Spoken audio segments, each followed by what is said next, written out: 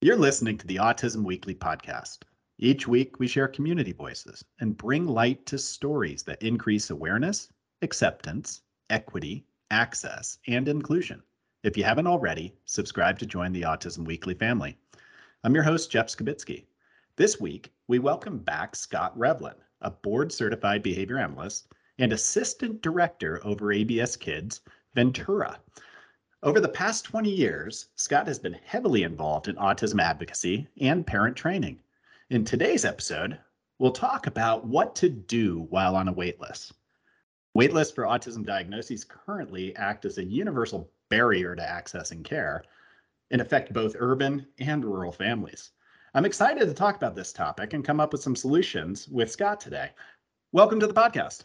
Hey, thanks for having me, Jeff. I appreciate you coming on because I think that this is, like we touched on, being such a universally kind of accepted barrier to what's happening with care and delaying access to care for so many families. I think that before we even touch on the topics, I'd like for you just to give me your kind of state of the nation on this. What is the big barrier to access to care, and how are we right now feeling that pain? Thanks, Jeff. I think the takeaway from this discussion today is simply that we need to get creative, that this problem is here to stay, at least for the short and medium term. I have some numbers for you. I work out in California, so I'm gonna lay some California numbers on you. And this is all just back of the envelope, rounding up and down as we go through the math. But we have about 420,000 births in California every year. Even with our most conservative estimate of how many kids are going to be diagnosed with ASD, it's about 9,000 plus per year, and growing. I mean, these are our 2020 numbers. In our line of work, a typical BCBA, a typical board certified behavior analyst supervisor supervises about 15 cases. That's typically a full caseload. So that means we need to be adding about 600 BCBAs per year just to cover the newly diagnosed cases in California. And then if you step down from that and talk about how many behavior technicians are going to be involved, it's probably 5 or 10 times that number. So we have a real workforce problem here. And this is compounded by the fact that we are seeing an increase in the number of kids who are diagnosed later in life, past age 3, past age 4. And those kids are typically in school all day. And so the only way for those kids to access care is to receive treatment in the afternoons. And so if we have this gigantic bubble of 9,000 new kids per year who are looking for treatment only from the hours of 3 to 7 in the evening, we have a big workforce problem. Yeah, I mean, just dissecting everything that you put down there, I mean, it can tell that, the comprehensive nature of trying to be able to solve this, it's not going to be done today. It's not going to be done tomorrow. This is years of trying to figure out how to balance the workforce, but think of efficiencies in care at the same time. What does that do to a family, and especially a child where we know early intensive intervention is so important, and yet they wait for 6 to 9 months before they can access care, or wait a year plus in some areas before they can even access care? What does that do for their prognosis? And does that set them back to the point where, gosh, I don't even know how that would feel as a family? Right. And I think again, as a parent of a neurotypical child, I wouldn't want to wait 6 months for tutoring or for guitar lessons or for swim lessons. And obviously, what we're talking about in terms of the kids we work with is much more impactful than learning how to play guitar.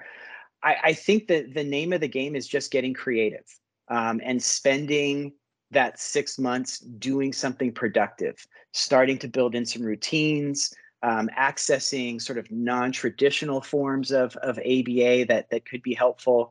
There are some things out there that parents could be doing to bridge the gap between their assessment or their intake and the start of treatment. Yeah, and I mean, I think the saying is better is better. You might not be able to access everything you need at that point, but at least you have somebody to lean on You have some guidance on where to go. So let's start navigating this path. And I really think as we're talking through it, you're looking at two buckets. You're looking at a bucket of young children that oftentimes don't have any services and don't have school options, don't have anything that's occurring for them. And then you have a bucket that are children and young adults that are school aged, have some supports and some continuity that's available to them. Um, Maybe first of all, you could break down to me what that might look like in a treatment plan. What's the difference oftentimes in a treatment plan for a younger child and an older child before we get into the waitlist management? Sure. So for our younger kids, the programs tend to be more comprehensive.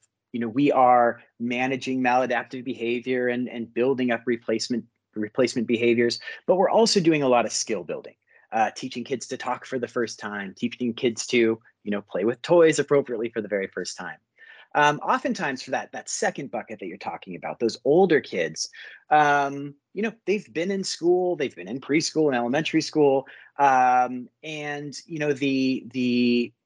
the areas of concern that often remain are more in that behavior management area. And there actually are some pretty good sources out there for families to help manage maladaptive behavior, even from a parent directed standpoint, from a parent education standpoint. Yeah, so and let's talk about those. Let's talk about the behavior management part while somebody's on a wait list right now. So a family comes in, and I'm just going to draw this out, and they've been told, you can't get a diagnosis for 6 months. So that means that they're going to be dealing with challenging behaviors, in which case they're going to have some intervention, or else the behaviors have the chance of becoming worse and more challenging over time. So in a parent training or parent education component, how would somebody utilize waitlist types of resources, and what would those be for a family like that? Sure. Well, I would encourage all families to really lean on the agency they're on the wait list with.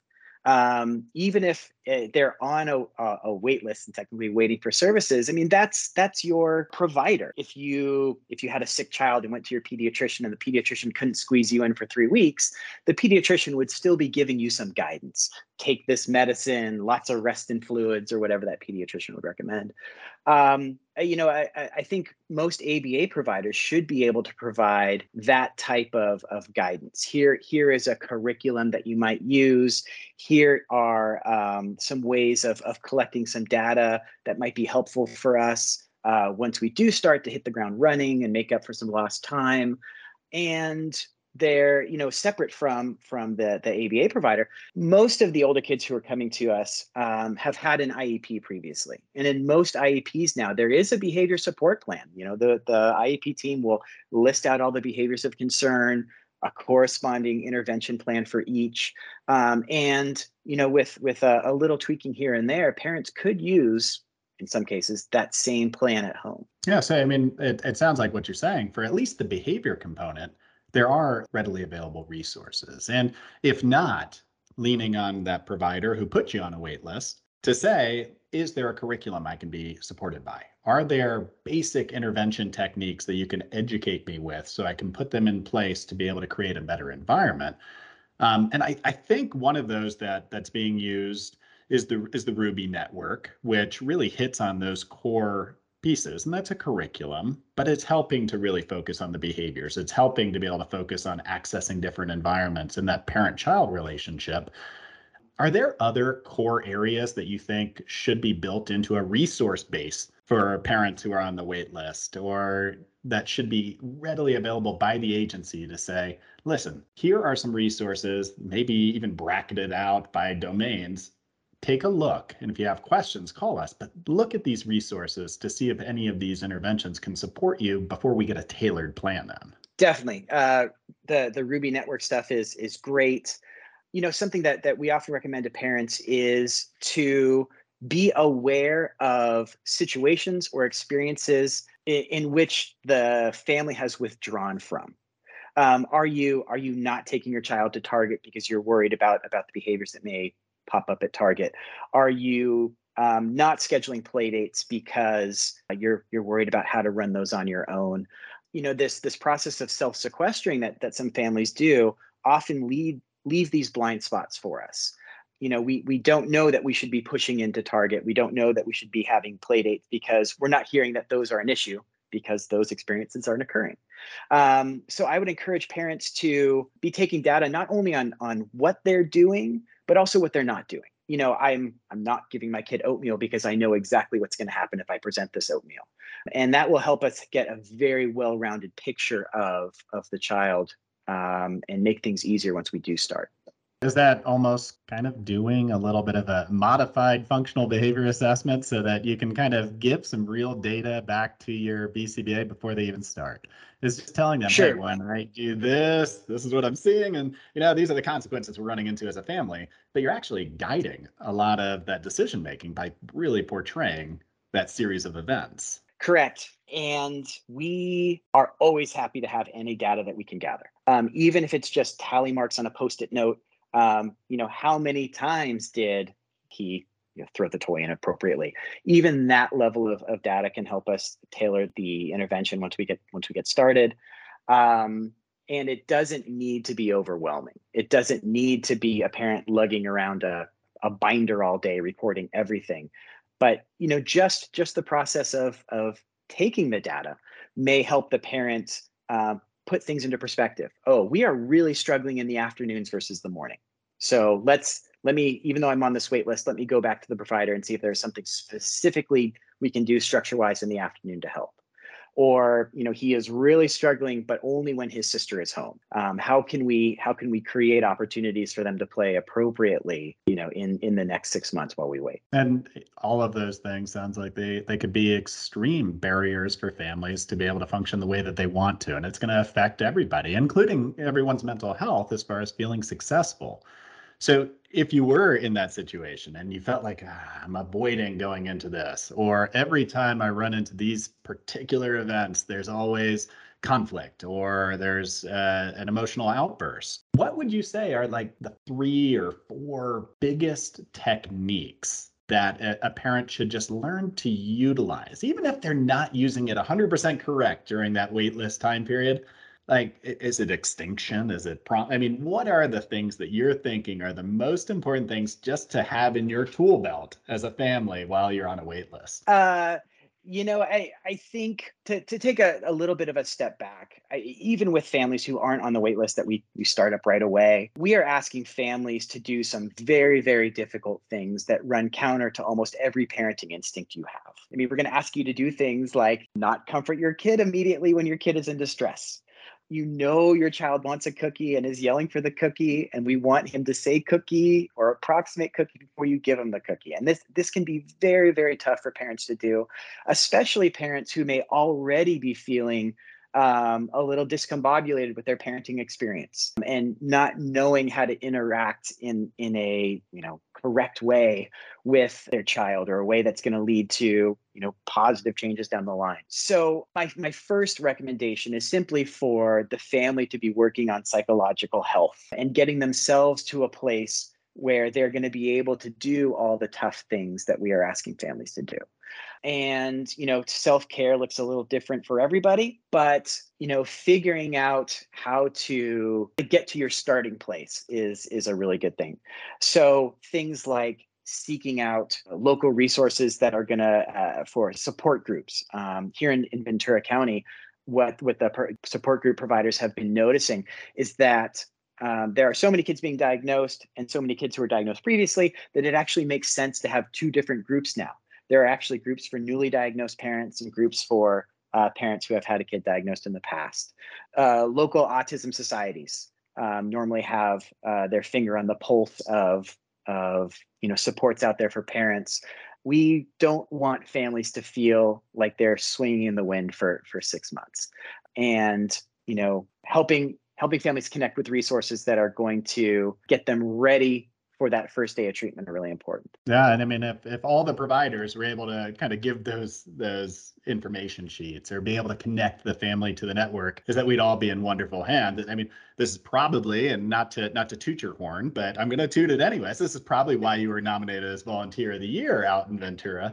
But it's knowing those resources. As a family, you don't know where to go. The providers have been doing this for years upon years. They've been able to figure out where those resource groups are, how to tailor it to what that family's need is when they're calling in and saying, hey, I don't know where to go for this, or I'm struggling with this, or I need a peer, or like you said, some mental health support. Is that an organization should be able to guide on referrals to help a family navigate that. And I think that's extremely important. So as a family's doing this and they're putting together just some modified routines in their house and some maybe small behavioral supports, it sounds like a lot, but what are some of the administrative burdens they can take off themselves? Because when you start treatment, whether it's diagnostics or it is ABA, you're going to have a lot of forms to fill out. You're going to have a lot of coordination to do. I mean, your job as a parent just started at that point, as far as in the clinical team. So what could they be doing to prepare for that? It's a very good question. And, the reality is parents assume a lot of roles throughout their ABA career. And learning to manage all of these entities and insurance companies is unfortunately one of those roles that parents need to take on. So in most states, ABA is a covered benefit, meaning you can access ABA via your insurance company. But insurance for any kind of issue, your benefits may vary. You may have lots of copays, lots of out-of-pocket costs. And so the first step is really to connect with your insurance company and figure out exactly what this benefit looks like. In most cases, I know for ABS kids, we have a really great insurance department that will actually call the insurance company on your behalf, check on those benefits, figure out how much your out-of-pocket costs would be, any co-insurance, to make sure that you know what you're getting into. That you have enough to worry about without there being this air of mystery around what your out-of-pocket costs may be. Then, and this varies sort of state by state, there also may be other entities out there that actually help parents with those out-of-pocket costs. So here in California, we have the regional center system. And if you are a consumer of the regional center, they can help you get what's known as a Medi-Cal waiver. And as someone with a disability in the state of California, you are eligible for Medi-Cal services. And that will cover all out-of-pocket costs associated with treatment. But you need to know to do that, right? You need to know that your second call should be to the regional center to start this rather lengthy process, and that's where your local autism society comes in. That's where your Facebook groups come in. And my biggest piece of advice there is make sure you find your people. The first group you join, those may not be your people. If it feels weird, if they're talking about things that don't concern you, move on. You'll find another group and you'll find your people. Sometimes this is an age thing. Sometimes this is a location thing. But I guarantee you that your people are out there. There is a lot to be able to do during that process. And I mean, it can be overwhelming, which oftentimes requires innovation. It requires organizations to think outside the box and to be able to empower families, even when they're not seeing them a lot face to face. So it sounds like as an organization and as an industry at large, there's a lot of innovation that we could be looking at. There are things that we could be doing to be able to lessen the burden on families. So I'm going to actually ask you this question, and then I'm going to weigh in as well, because I like this back and forth game on this, because I'd love to make an innovative wait list solution. But what are the things that you think the industry needs to do to be able to think outside the box to solve some of the issues within the waitlist problem? I would put these into two categories. One would be resources we can provide families that families can almost self-administer, self-pace their way through a parent training curricula, or maybe it's check-ins with a provider, not on our normal schedule of once a week, once every other week, but maybe once a month. And frankly, I mean, I would hope providers out there are checking in with families just to make sure they're still interested in services, that they haven't gone elsewhere, found some other provider. So there should be a routine check-in with families. The other category that I like to talk about is really on my shoulders, which is we need to make sure that we're treating employees well enough that they are sticking around and working for us for a long time. We also need to create conditions where we are growing our supervisor base by creating educational opportunities for our employees. I want my BTs to turn in, my behavioral technicians to turn into supervisors. And I think if you look across agencies, that there are some that are really doing it right and really making sure that good people stick around. And that's going to help us address the staffing issue, which is really at the root of all of these wait lists to begin with. Yeah, I mean, those are great insights, but I think that, as you already stated, is that there's organizations that can tackle that and start doing it well right now. And it shows that you've already been innovating on it, because you're starting to see a little bit of that proof in the pudding. I guess when I look at this, is that I look at the fact that we have advancements in technology. We have more telehealth options than we used to ever have, which expands the provider base. One of the issues with waitlist, and I think that you've probably felt this, and I know everywhere else has, is that there's an inherent mismatch of when people are available and how many providers you need at those times. And if you can utilize telemedicine effectively, you can start to reduce some of those barriers. That would help those kids that are most affected by wait lists, which are the school-aged children, just because they're available during a set amount of time usually. And without that, it's you don't have enough employees that just work that time period and are looking for part-time employment. So you have to have all those morning patients to be able to balance it out, or else you lose great employees, and that's not what you want. The other thing is that with school-based care and center-based care, is that by being able to expand the location of service, I think that you can start to provide more adequate and appropriate levels of care across the entire population, which then means that you got more opportunity to be able to hire employees.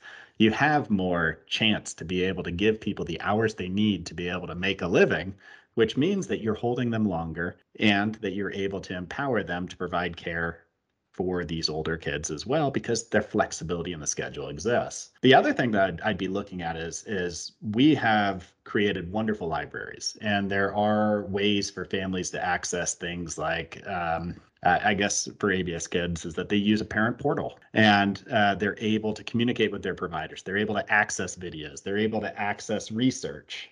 They're able to understand technique just through some videos and things like that, but they have that option. And maybe that's an expanse into the waitlist program that will empower so many families to be able to have that Band-Aid until they can get the full care. But there is a lot out there.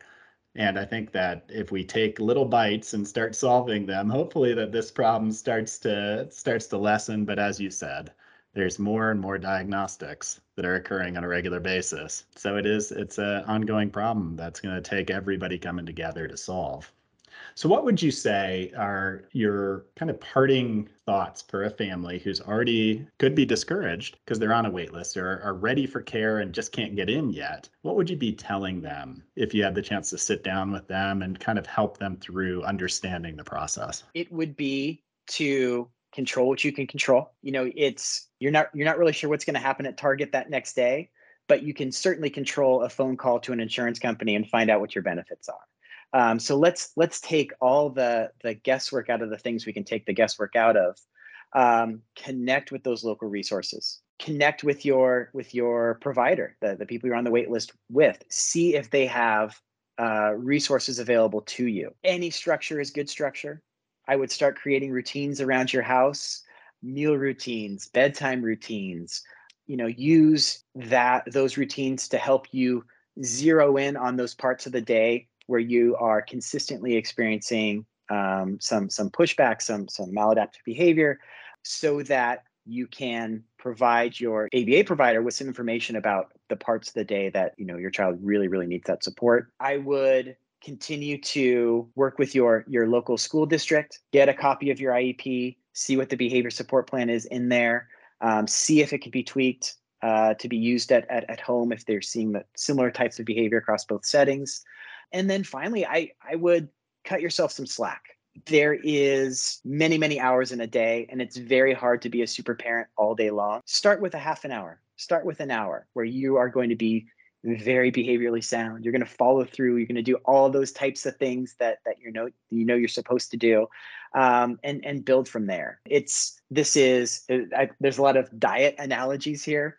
People tend to fall off diets because they see these things as all or nothing, right? I'm either going to be eating perfectly or I'm going to be eating very, very unperfectly. This is not an all or nothing proposition. Any little bit of work that you do is going to pay off. So start with something manageable. Don't beat yourself up if it's not 24 hours a day, and build from there. Yeah, and I think that is probably the best advice you can give is, a head start is a head start. So if you use that wait list time just to give yourself even a little bit of an advantage, that's going to help for the long-term care of your child. It's not going to replace the treatment, but it's going to give you a bridge to be able to get things moving quicker. And I think that probably is one of the bigger takeaways is how can we make it so that families are empowered during that time period to be able to continue their treatment and be in a good place to start. Scott, I appreciate you coming on, and I think that undoubtedly Ventura is in great hands, but I think that by sharing some of those insights is that we're going to push everybody to start thinking outside the box, finding ways to be able to solve for some of the waitlist problems, both operationally, but also on the treatment side. What can we be providing? So thank you so much for coming on and sharing with us. No problem. Glad to be here. Thank you for listening to Autism Weekly. We hope you tune back in next week to learn more about autism in the real world. Autism Weekly is now found on all the major listening apps, including Apple Podcasts, Google Podcasts, Stitcher, Spotify, Amazon Music, and more. Subscribe to be notified when we post a new podcast. Autism Weekly is produced by ABS Kids. ABS Kids is proud to provide diagnostic assessments and ABA therapy to children with developmental delays like autism spectrum disorder. You can learn more about ABS Kids and the Autism Weekly podcast by visiting abskids.com. Thanks for tuning in. See you again next week.